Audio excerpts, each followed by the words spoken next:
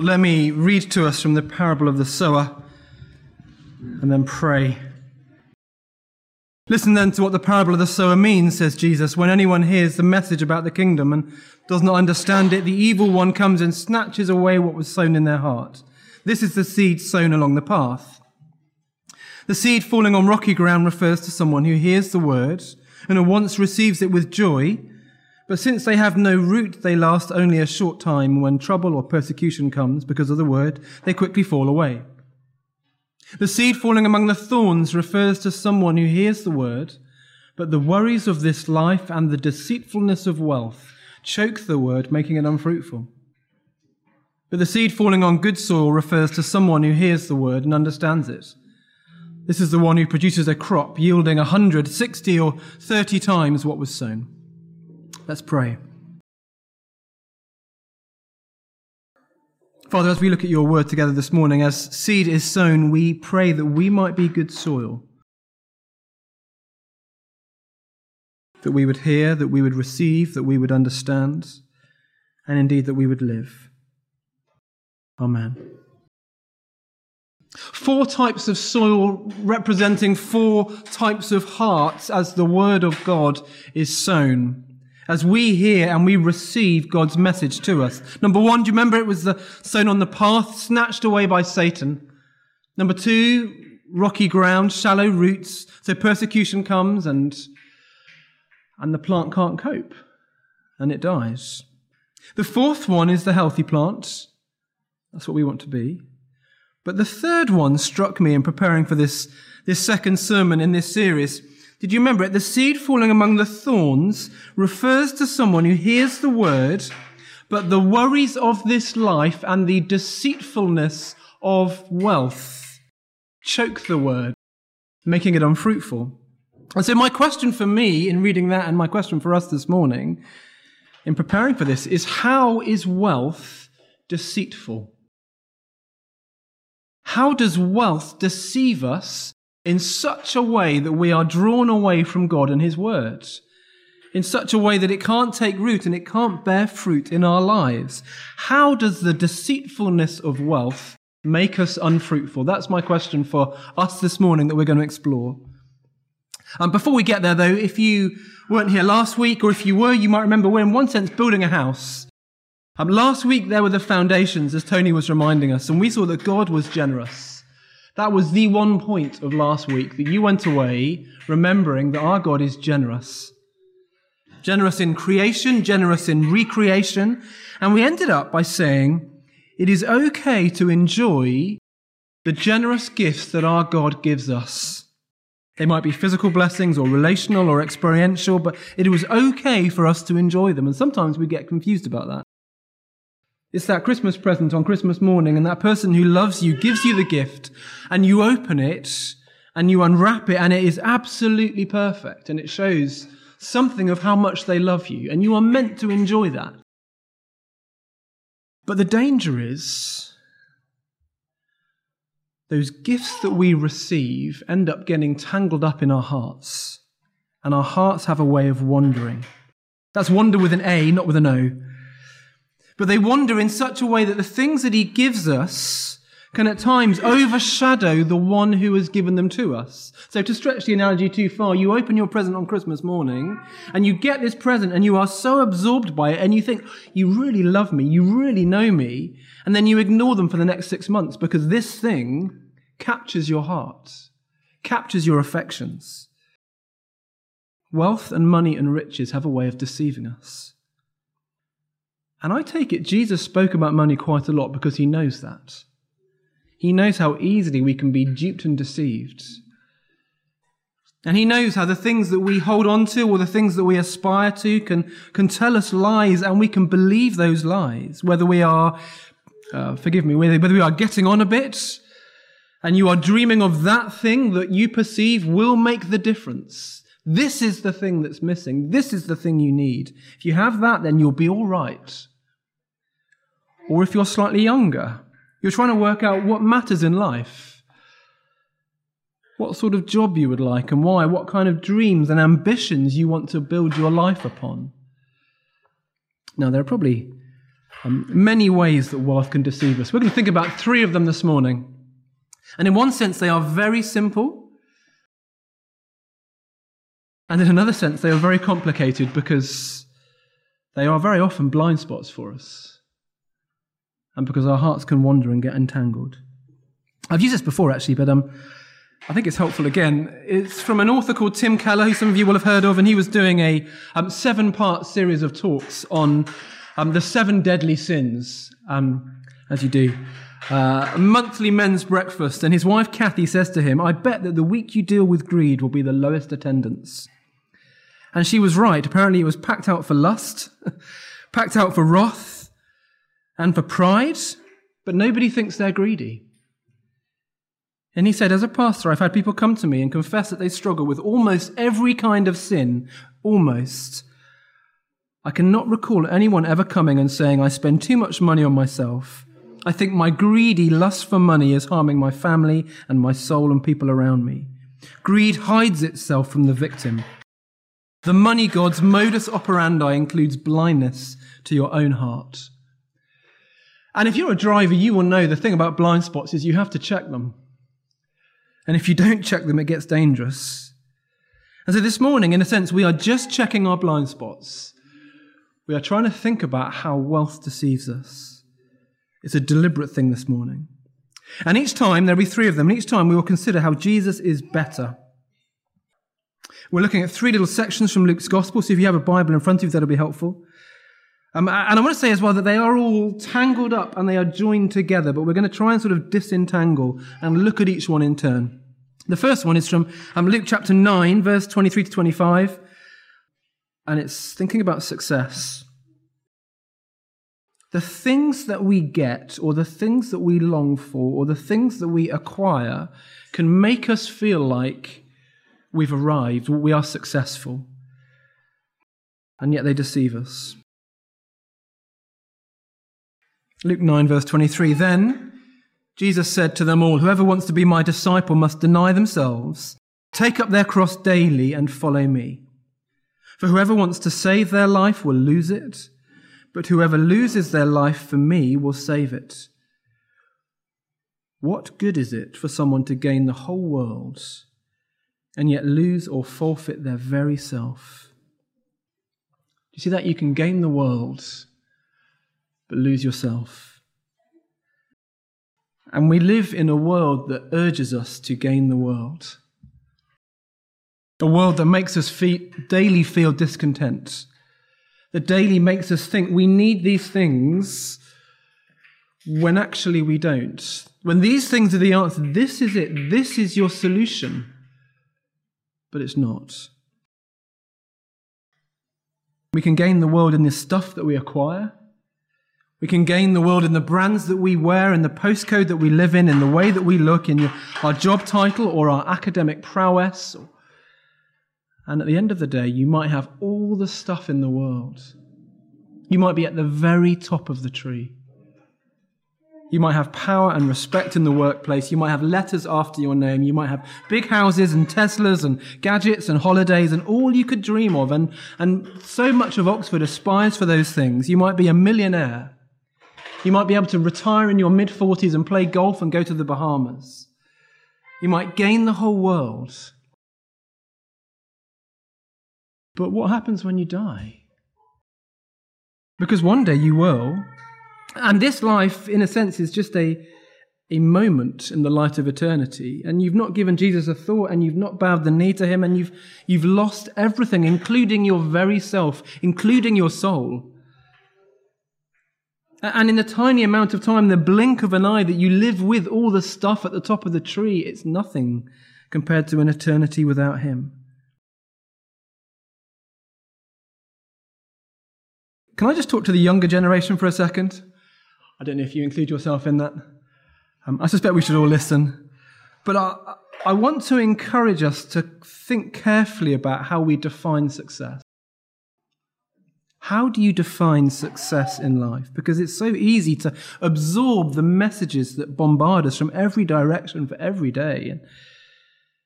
Yet, of course, what we have or wear or look like or own or the cash in the bank or the car that we drive or the life that we aspire to or the jobs that we want or the things that we dream of do not and cannot and will not ever really define us. Because what you are before the Lord ultimately is what matters.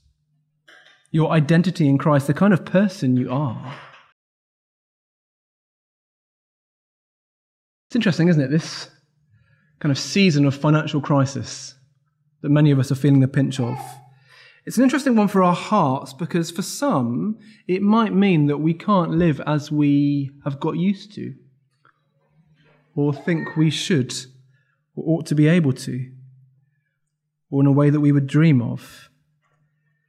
Maybe because we've been working from faulty definitions of success. So it maybe leaves us ask the questions of, well, maybe this is for home groups. What is success for you? What does success look like? Where have I put my trust? Why am I so discontent all the time? Why is the grass always greener? Why am I always looking at what they have and thinking, that's what I need? Why do I spend so long on Amazon or Rightmove or IKEA or whatever it is for you? What would your internet history say about you? Am I, in a small sense, seeking to gain the world? Now, I don't think we're a particularly blingy church, actually. We're not a church family full of extravagance. The average price of the car in the car park won't be that high. But, of course, that doesn't actually reveal very much because it doesn't reveal what's going on in your heart. It doesn't reveal what you dream about or what your nightmare is. Or that constant nagging dissatisfaction, that underlying, if only, if only, if only. Which is why actually the start of Jesus' teaching is so important. Whoever wants to be my disciple must deny themselves and take up their cross daily and follow me. It's the daily battle, isn't it? So I'm not just talking to the younger people. It's all of us. We know the daily battle, the fight, the drift towards defining ourselves by the things that we have, or the letters after our name, or the status, or the job, or the prestige, or whatever it is for you, or the gaining the world, and however that translates in your context. The daily battle to keep the right definition of success front and centre. Even if that means being different and sticking out. It's a daily battle because it's a lifelong battle. So 1, don't let wealth deceive you. Success is not in what you have acquired or clung onto or collected or squirreled away for 3 years and 10 or however long. True success, I think, is well done, good and faithful servant. So 1, success. 2, security. Luke 12, verse 16 to 21. And he told them this parable. This is what Will read for us. The ground of a certain rich man yielded an abundant harvest. And he thought to himself, what shall I do? I've got no place to store my crops. And then he said, this is what I'll do. I'll tear down my barns and I'll build bigger ones. And there I will store my surplus grain. And I'll say to myself, you have plenty of grain laid up for many years. Take life easy, eat, drink, and be merry. But God said to him, you fool, this very night your life will be demanded from you. Then who will get what you've prepared for yourself?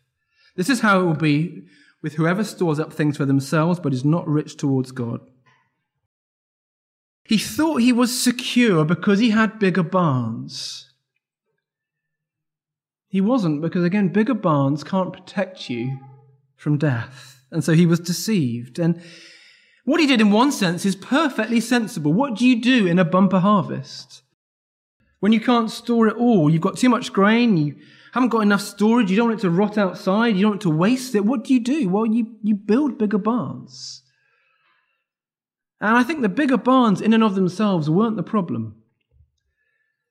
The problem was his attitude towards the blessing that he had received, towards his wealth, towards himself, towards his God.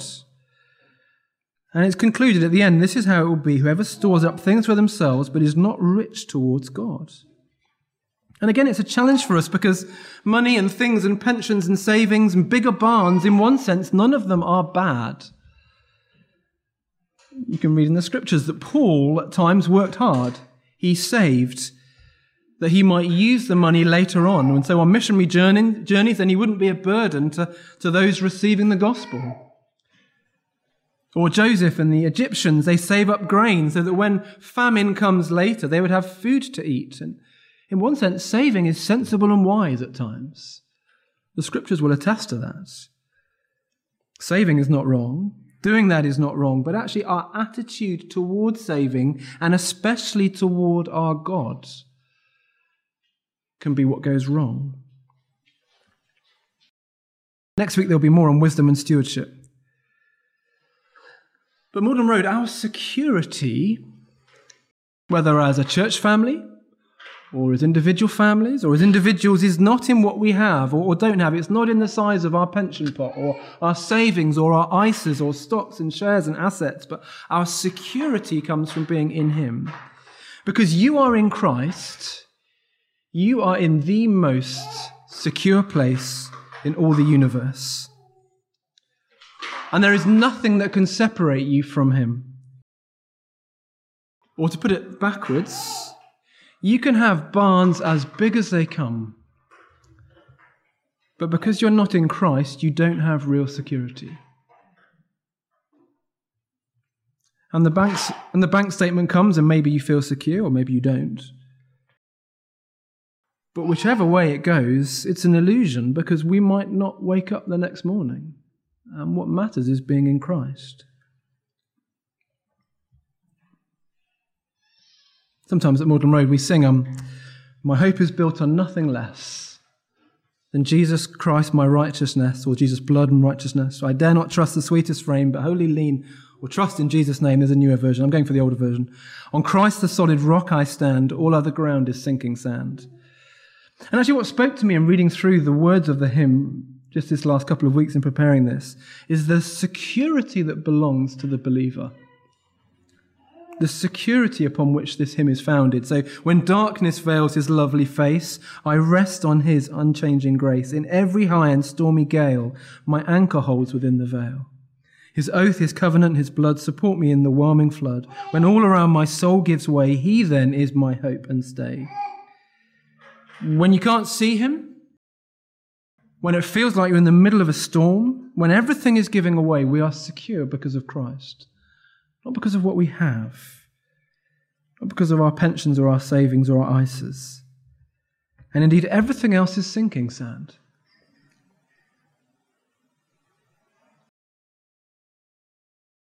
And again, maybe for home groups, but how do we save then? If it's not wrong, if the bigger barns in and of themselves are not wrong, then how do we save? Well, in a way that means we are rich towards God, verse 21. That's a question to wrestle with. As you save, how can you be rich towards God? Or is your propensity to save and to self-preservation something that squashes a richness towards God, that squashes a generosity? And of course, it's between you and the Lord, or your family and the Lord, but what would your bank statement say about your security? What story would they tell? So don't let wealth deceive you. Number 2, security is not in what we've squirreled away. It's in more and more and more barns. True security is being joined to the Christ who died for you and raised again with him. And there is nowhere in all of creation more secure than that. Number 3, service. Luke 16:13-15. No one can serve 2 masters. Either you will hate the one and love the other, or you'll be devoted to the one and despise the other. You cannot serve both God and money.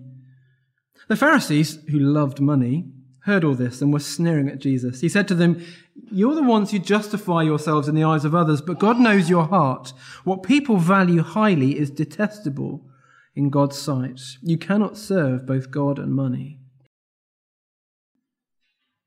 And again, the painful question is, well, who do we serve? Which way do we go? And in one sense, the final point kind of draws together security and draws together success. and ties it up with service. And so asks, where are our hearts?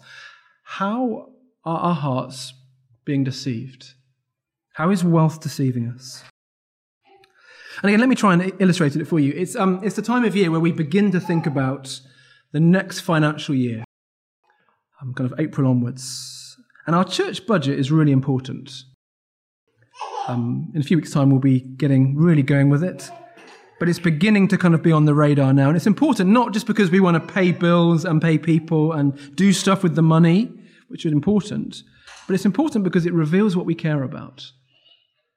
And maybe you're visiting this morning, or maybe you've settled with us and you're newly here, and I can tell you till I'm blue in the face what kind of a church we want to be and the kind of stuff we stand for and the things that matter to us. And you can read it on the website, and you can get a welcome pack and eat your Twix and read on through, and you can see love, reach, build, send. But to be honest, it's only when you see what we spend our money on that you see what we really care about, who we really are. And so what do you love? What do you love? What would your budget say about that? Or maybe it's how you steward your time. Some of us don't have very much money, but we do have lots of time. How do you fill your week? What do you fill your diary with? Or your energy? We all have limited energy in one sense. But what do you expend yourself doing? And what story does that tell about your heart and what you love?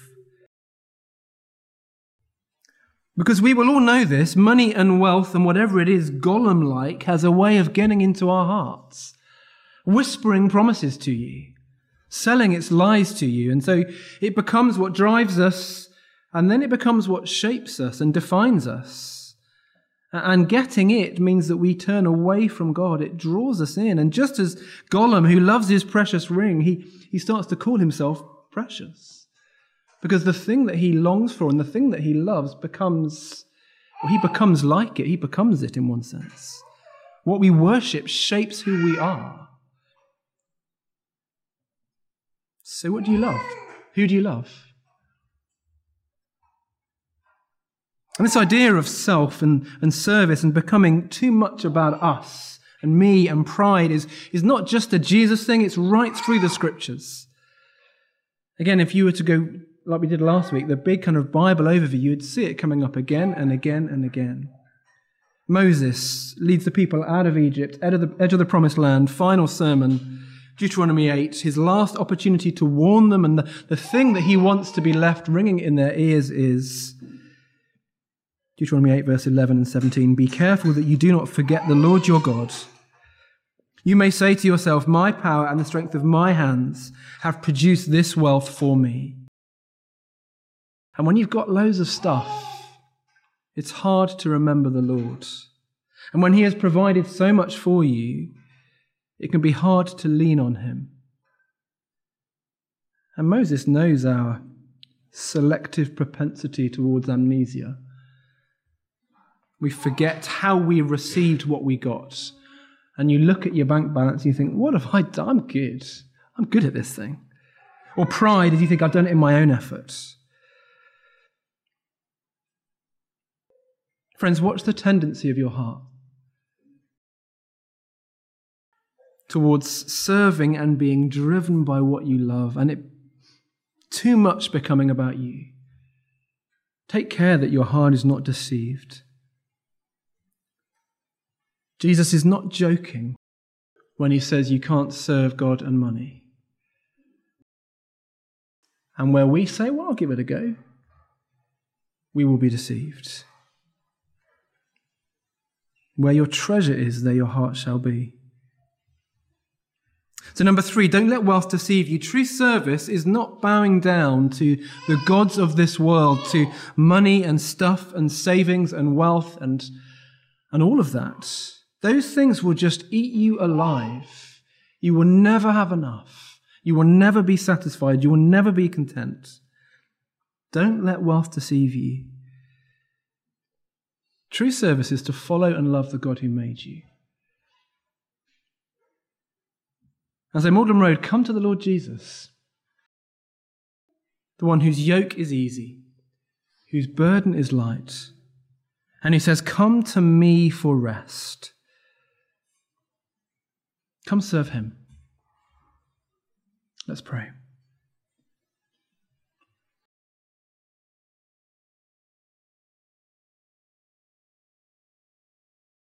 Lord, I pray for each of us and for us as a church that we would not be deceived by wealth and so become unfruitful. Help us as we think through what success means, and guard us from that constant propensity towards wrong definitions. Lord, help us to long for "well done, good and faithful servant," rather than longing for the stuff that everyone else longs for. Help us not to be deceived when it comes to security and thinking we are secure because of what we have saved up, and yet losing a richness towards you.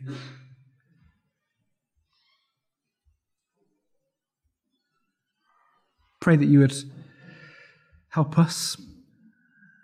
Help us too as we think through service and whether we serve money. Thank you for the starkness of the warning of Jesus. We pray that we might listen. Lord, we thank you that you are a generous giver. But please help us to use the things that you give as you would have us. Help us to remember the giver and not to get so sucked into the gifts. Help us to be different. Help us to be wise. Help us not to wander. In Jesus' name, amen.